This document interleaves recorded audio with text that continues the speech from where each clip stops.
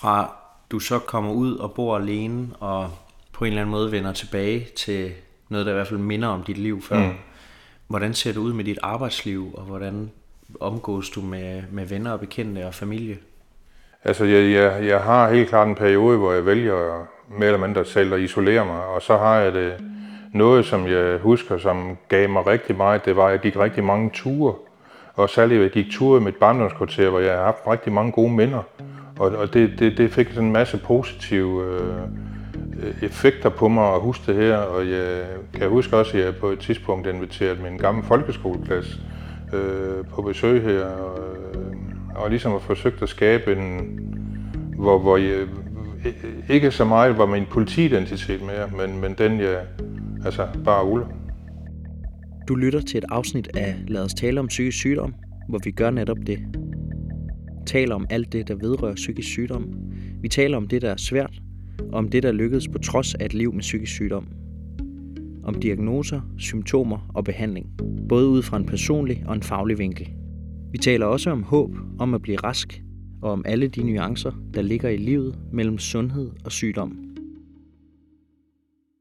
Jeg hedder Ole Nielsen, jeg er 61 år, og jeg har i 34 år været ansat i politiet, men måtte stoppe for 3 år siden med diagnosen svær PTSD, og jeg er i dag invalidpensionist, og så beskæftiger jeg mig rent fritidsmæssigt i dag med 2 ting, og det er at være mentor i sin Blue Line for ramte betjente med PTSD, og så er jeg mentor lige for øjeblikket i Røde Kors for ukrainske flygtninge.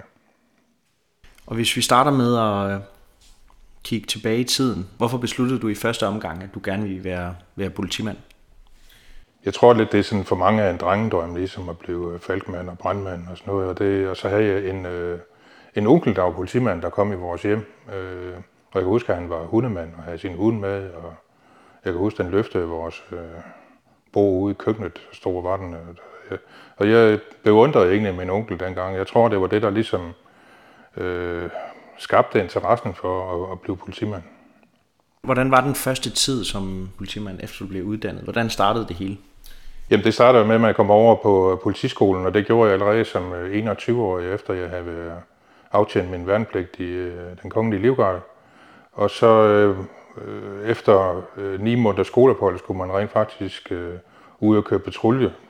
Og det var rent faktisk en stor omvæltning for mig, fordi jeg selv kommer fra, hvad kan man sige, en god beskyttet opvækst, hvor jeg aldrig havde set min mor og far skændes, for eksempel.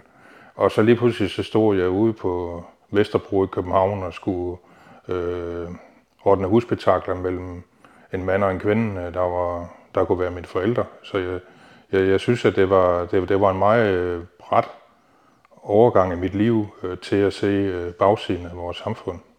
Hvis du skal prøve at bare lige kort gennemgå, hvilke afdelinger du har været i, og hvad din opgave har været. Jamen, jeg har jo som sagt arbejdet på Vesterbro og i Sydhavn i København, som er meget socialt belastede områder. Og så har jeg arbejdet meget i rocker- og bandemiljøet, både på Fyn og i Nordjylland. Og det er at arbejde med underverdenen og at se, hvad de er i stand til at gøre ved andre mennesker. Det er også i forhold til en selv. At jeg er jo blevet udsat for vold flere gange, og jeg er også blevet truet på livet, og min familie er blevet truet på livet. Så det er et rigtig hårdt miljø at arbejde i. Og så har jeg været kriminaltekniker, det vil sige, at jeg har været ude til en del drab og voldtægt og grove røverier mod personer og sådan nogle ting, påsatte brande med dødelig udgang. Og det vil sige, at man med årene opbygger mange traumer over de ting, man rent faktisk oplever som betjent. Og da du ret hurtigt finder ud af, hvordan, som du sagde, at den bagsiden af samfundsmedaljen, hvis man kan sige det sådan, den så ud, og der faktisk var sket meget mere, end man lige går og tror måske, og hvis du er vokset op i en hvad skal man sige, en god familie og en fin, tryg opvækst, og så lige pludselig bliver udsat for de her ting. Hvornår begynder det egentlig at ændre sig fra, at du bliver bevidst om, hold op, der er faktisk noget, der ser sådan her ud i samfundet også, til at du begynder at kunne mærke, at det påvirker dig også på et mere personligt plan og psykisk? Jeg tror egentlig igennem mange år, at det har påvirket mig. Og også, at jeg har taget mange skæbner ind. Altså sådan at forstå, at man har følt empati for de mennesker, man har med at gøre, umiddelbart lige meget, hvor i samfundet de var henne. Jeg har altid behandlet folk med respekt og forsøger at hjælpe dem i den situation, de har været i. Og det tror jeg, at man, kan blive påvirket af på den lange bane, altså mentalt. Og jeg synes også det der med, at man bliver udsat for vold, og man får skader af sit arbejde, at man på et eller andet tidspunkt ligesom føler, at nu vil man ikke ofre mere af sig selv. Og det var nok det, der gjorde, at jeg begyndte at blive mere, påpasselig og mere forsigtig i forhold til at udføre mit arbejde, og det kan man rent faktisk ikke. Hvad var første skridt i retning af at få hjælp? Var det noget, du selv rakte ud efter? Var der nogen, der kunne fornemme på dig, Ole, er du helt okay? Jamen det var jo det, der, man har været ude at opleve så meget, og man har jo også haft nærdødsoplevelser og alt muligt andet, og man er kommet igennem det, og man blev ved med at tro på, at man nok skal komme i balance igen. Men jeg tror, at det, at jeg besluttede, at efter jeg havde fået lederet 3 ledbånd i mine fingre ved en anholdelse, at jeg ligesom tænkte, at nu vil jeg rent faktisk ikke ofre mere af mig selv. Og så bliver man rent faktisk lidt bange for at komme på arbejde, fordi man vil jo ikke rigtig mere, og man er stadigvæk på gaden. Det er en virkelig dårlig cocktail, fordi man skal være på, og man skal være mentalt stærk for at løse de opgaver, man bliver stillet overfor. Hvordan håndterede du den her følelse med at kunne mærke, at jeg er faktisk ikke tryg ved at tage på arbejde længere, og jeg har ikke lyst til at give så meget af mig selv, og nærmest altså fysisk ofre dig selv og dit velvære på at løse din arbejdsopgave? Jamen jeg tror, at det på et tidspunkt blev en kombination af et enormt arbejdspres i den periode, hvor jeg arbejdede op mod 60 timer om ugen, hvor vi var underbemandet, hvor vi jagtede en bankrøver, der engang havde skudt en politimand. Og så private problemer med samlivsproblemer, og min far lige pludselig blev alvorligt syg, og han boede i Kataminde, og jeg boede i Nordjylland, og jeg lå på Valandenvejen hele tiden. Så jeg tror, at der lige pludselig så brændte min hjerne sammen fuldstændig i stress og belastning. Altså, så jeg rent faktisk kom ud og blev grænsepsykotisk. Og hvordan viste det sig? Det viste sig ved, at jeg ikke kunne kende forskel på virkelighed og fantasi. At jeg rent faktisk følte, at jeg selv på en eller anden måde blev overvåget. Og at jeg i min sidste nerve af virkelighed søgte ind på psykiatrisk afdeling og blev indlagt. Det var noget, du selv tog initiativ til? Ja, i min sidste nervebevidsthed kunne jeg godt mærke, at der var noget, der var helt rivende galt. Altså, at jeg også, oplevede en smerte i livet, hvor jeg næsten ikke følte, at jeg ønskede at leve mere. Du blev ligesom presset helt ud til yderste grænse? Jeg var virkelig helt ude, hvor at jeg efterfølgende betragter det som liv nummer 2. Fordi jeg var så tæt på at tage mit eget liv, at på grund af den smerte, jeg oplevede i min hjerne, at jeg slet ikke kunne eksistere mere. Efter du opsøger psykiatrisk afsnit, hvordan udspiller det hele sig så? Den foregår, selve indlæggelsen er over 3 måneder, hvor jeg også, og min familie blev indkaldt, fordi at min depression er så dyb, at de ser ingen anden udvej end at give mig elektrochok, og det skal de så have familiens godkendelse til. Og det får jeg så. Jeg får 14 elektrochokbehandlinger i den periode, og kan så på et tidspunkt begynder at se en mening med livet igen, fordi det gjorde jeg ikke dengang. Der kunne jeg ikke engang overskue at holde mig selv. Altså, jeg så ikke nogen mening med livet overhovedet. Så elektrochokbehandlingerne, de havde faktisk en god... De havde en rigtig god effekt, ja. Det havde de. Hvordan havde du det selv med de her elektrochokbehandlinger, inden du skulle have dem? Jeg var rent faktisk ligeglad. Og jeg egentlig, når det var, at jeg skulle ned og have den der narkose, den glædede jeg mig rent faktisk til, fordi så var jeg væk. Altså det var det sådan, jeg havde det. Men der kommer på et tidspunkt, hvor jeg begynder at mærke en glæde for livet igen. Jeg kan ikke rigtig beskrive det, fordi når man får det elektrochok, så mister man sin korttidshukommelse. Så den periode kan jeg, og mange ting omkring min indlæggelse, kan jeg ikke rigtig huske, fordi jeg har fået elektrochok. Hvor lang tid går der efter sidste elektrochokbehandling til, at du bliver udskrevet? Jeg kan ikke rigtig huske det, men jeg tror, der går en måned til halvanden, måske 2 måneder, hvor jeg så selv også føler, at jeg ligesom kan komme ud i samfundet igen, og får en lejlighed her i Odense, hvor jeg er opvokset, og bor alene der, og vælger at bo alene.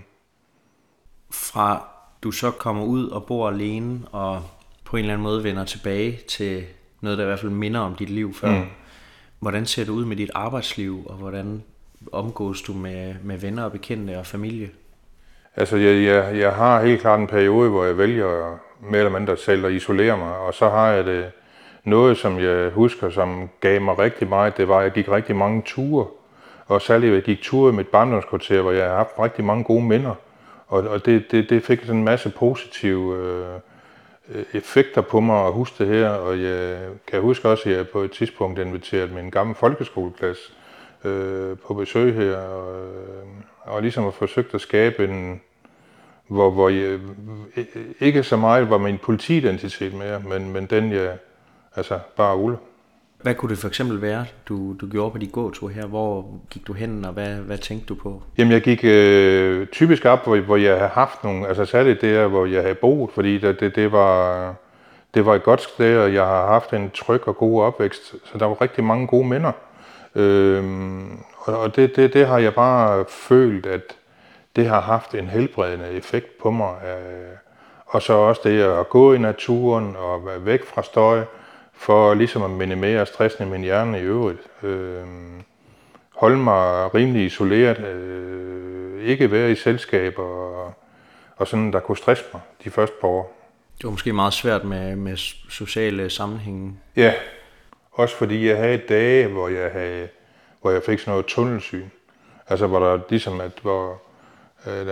når man ser sne på et fjernsyn, så er det ligesom, jeg kun kunne kigge ud i sådan nogle små huller. Alt andet var sne, så måtte jeg bare sove hele dagen.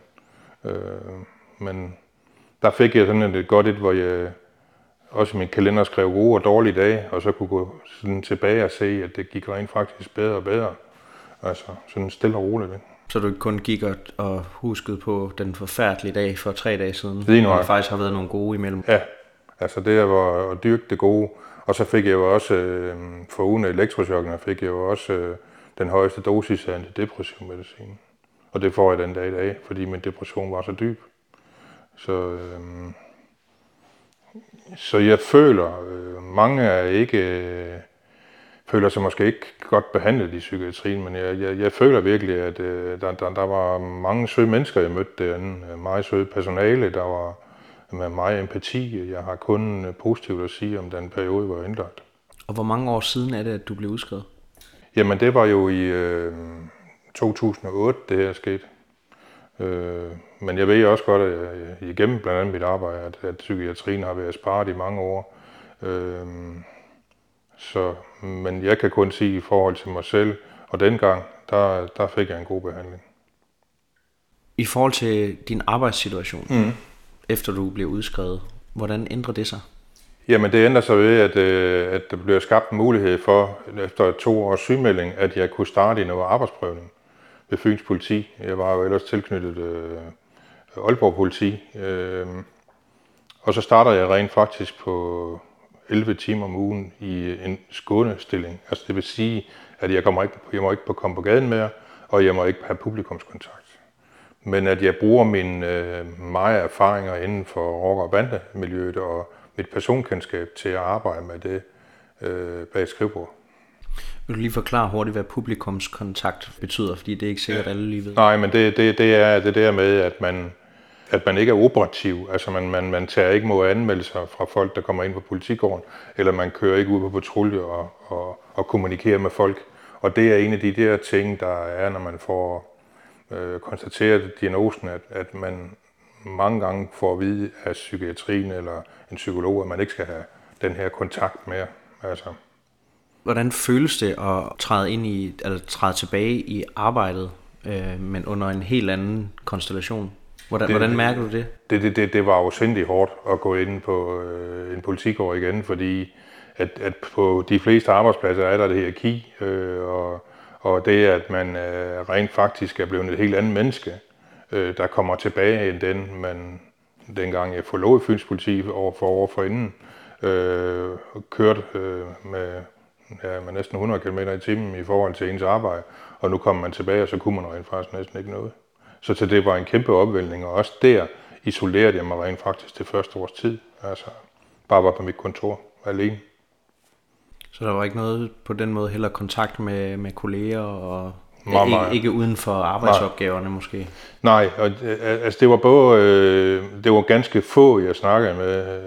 Jeg var ikke sådan ude i organisationen overhovedet, og det var der også privat, hvor jeg valgte at leve alene, fordi at der gik ikke ret lang tid efter jeg var startet i arbejdsprøvningen, der sagde min personaleleder, at hvis jeg ikke var for fuld tid inden et år, så skulle jeg tilbage til Aalborg. Og det kunne jeg slet ikke se mig selv derop, fordi at jeg havde ikke nogen tilknytning til Aalborg. Og det parforhold, jeg havde, var gået forbi. Så det var frygteligt for mig, og den tanke, at jeg ikke kunne nå at komme på fuld tid inden et år, det var rent faktisk ufattelig hårdt, at en personalechef kunne sige sådan noget til en, når jeg var så syg. Altså. Men det lykkedes mig rent faktisk inden for et år at komme på fuld tid. Men det havde enorme omkostninger for mig. Fordi jeg skulle sove 2 til 3 timer, når jeg kom hjem. Og jeg havde ikke noget socialt med nogen. Det var søvn og arbejde hele. Følte du ikke, at du blev mødt af så meget forståelse fra dine kolleger og arbejdsgiver generelt, at du kommer tilbage og har faktisk fået konstateret, at du har PTSD? Altså der er sådan en berøringsangst, vil jeg sige, med PTSD i politiet, fordi at i politiet, der er det jo sådan, at man skal være mentalt stærk, og man skal være fysisk stærk, og sådan nogle ting. Og hvis man ikke er det, jamen så har man lidt svært, eller meget svært ved at være i politiet, særligt med diagnosen PTSD. Så det er en faktor. Og så er der lidt det der med, at nogle betjente har jo også en form for PTSD, eller ved at opbygge en PTSD, og det har de ikke rigtig lyst til at blive konfronteret med. Og det er et andet aspekt i det. Hvorfor tror du, det er sådan? Jamen det er et eller andet sted, fordi at man ved som betjent, hvis man har symptomer på PTSD og arbejder, så er der jo en stor risiko for, at man kan blive ramt af det.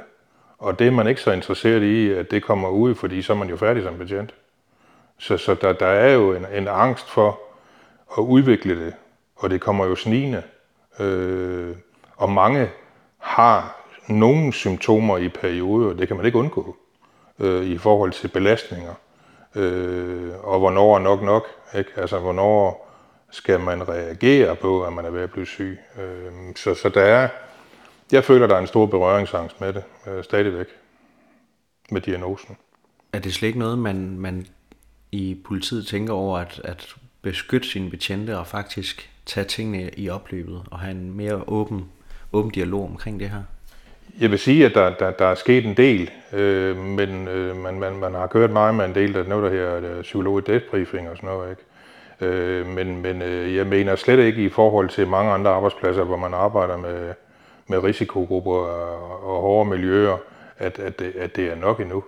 Altså fordi, at der er mange, der stadigvæk bliver syge af politiarbejdet. Og det vil der nok være, ligesom der er mange soldater, der bliver syge og får PTSD af at blive udsendt.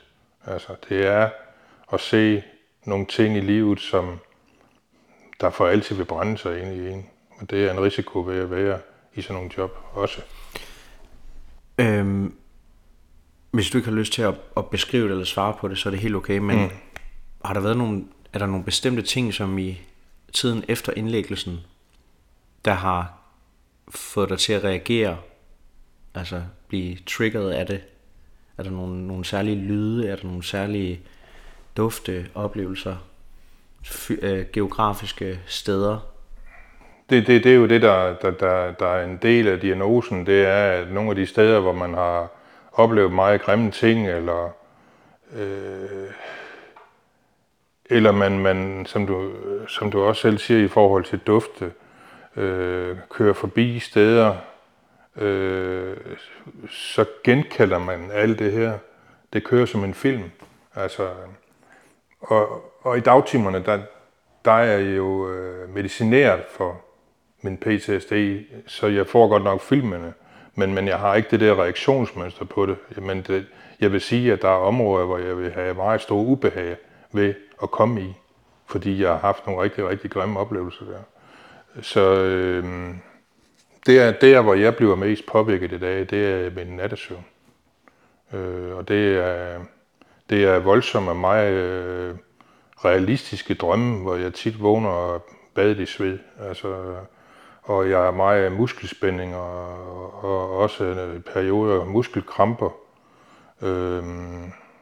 Og når jeg er på ferie for eksempel, så kan der være, når jeg ligger nede på stranden, og hvis jeg falder i søvn, så kan der nogen, der tror, jeg har epilepsi. Altså så voldsomt er min drømmeverden. Fordi du simpelthen ligger fysisk og spænder og ryster? Ja, jeg ryster, og ligesom jeg ligger i kramper. Altså det er... Og det tror jeg aldrig, jeg slipper af med. Men jeg har et eller andet sted lært at leve med, at jeg ikke sover så mange timer, og min søvn er meget voldsom. Og førhen stod jeg meget op, og skulle ligesom have rystet drømmen af mig, og sad ved computeren en time eller noget, og så lagde jeg mig til at sove igen. Men altså i dag, der prøver jeg så hurtigt som muligt at glemme det, jeg har drømt, og så prøver jeg så hurtigt som muligt at sove igen, for at få så meget sammenhængende søvn som muligt. Hvad kunne det være i de her drømme? Er det ting, er det bestemte situationer, du har oplevet, eller er det ting, som minder om noget, du har oplevet? Det er meget... Det er betjente, jeg har arbejdet sammen med i en eller anden given situation, men det er ikke nogen, jeg behøver at have haft en eller anden grim oplevelse med. Men det er meget det der med, at betjente ikke må begå fejl, når det er, og man kan ikke gå for noget. Altså, det er yderst sjældent, man kan gå for noget, man skal altid løse det. Og det pres, tror jeg, går igen i den her drømmeverden, hvor det er, at det mange gange, så går det helt galt. Det er mange gange sådan noget voldsomt noget, hvor det hele går galt. Og jeg kan ikke tyde de drømme. Jeg kan bare sige, at de er meget virkelighedsnære, når jeg vågner. Altså, det er bare et fuldstændig genkendeligt med ansigter og alt muligt andet, der er i de her drømme. Nu ved jeg, at du er tilknyttet Thin Blue Line, der blev stiftet tilbage i december 2016. Det her Thin Blue Line, det er et begreb, som anvendes verden over. Det har det taget fra deres hjemmeside. Der findes ikke en verdensomspændende organisation bag Thin Blue Line, men verden over har lande fortolket og udmøntet begrebet forskelligt. Og det er altså i hvert fald i Danmark, en non-profit organisation, så alt overskud fra foreningens arrangementer og fra salg af merchandise, det går ubeskåret til foreningens arbejde. Hvordan stifter du bekendtskab med Thin Blue Line? Jamen altså, det går egentlig sådan lidt bagud i forhold til, at jeg selv føler på et tidspunkt, at jeg er kommet på den anden side, og rent faktisk vil bryde det her tabu omkring betjente og stress, og betjente og PTSD. Så jeg skriver rent faktisk en bog, der hedder Knockouten og stress rammer. Og den gør egentlig, at jeg bliver kontaktet af nogle fængselsbetjente og også nogle betjente, der sådan søger råd i forhold til det at have PTSD. Og det jeg oplever, det er, at bare det, de møder en ligesindede, der forstår deres tankegang, er rent faktisk en helbredelse i sig selv for mange af dem, og det er en stor hjælp. Uden at det er nogen mirakelkur, så er det rent faktisk, synes jeg, noget, der er utrolig vigtigt at bruge i forhold til behandling.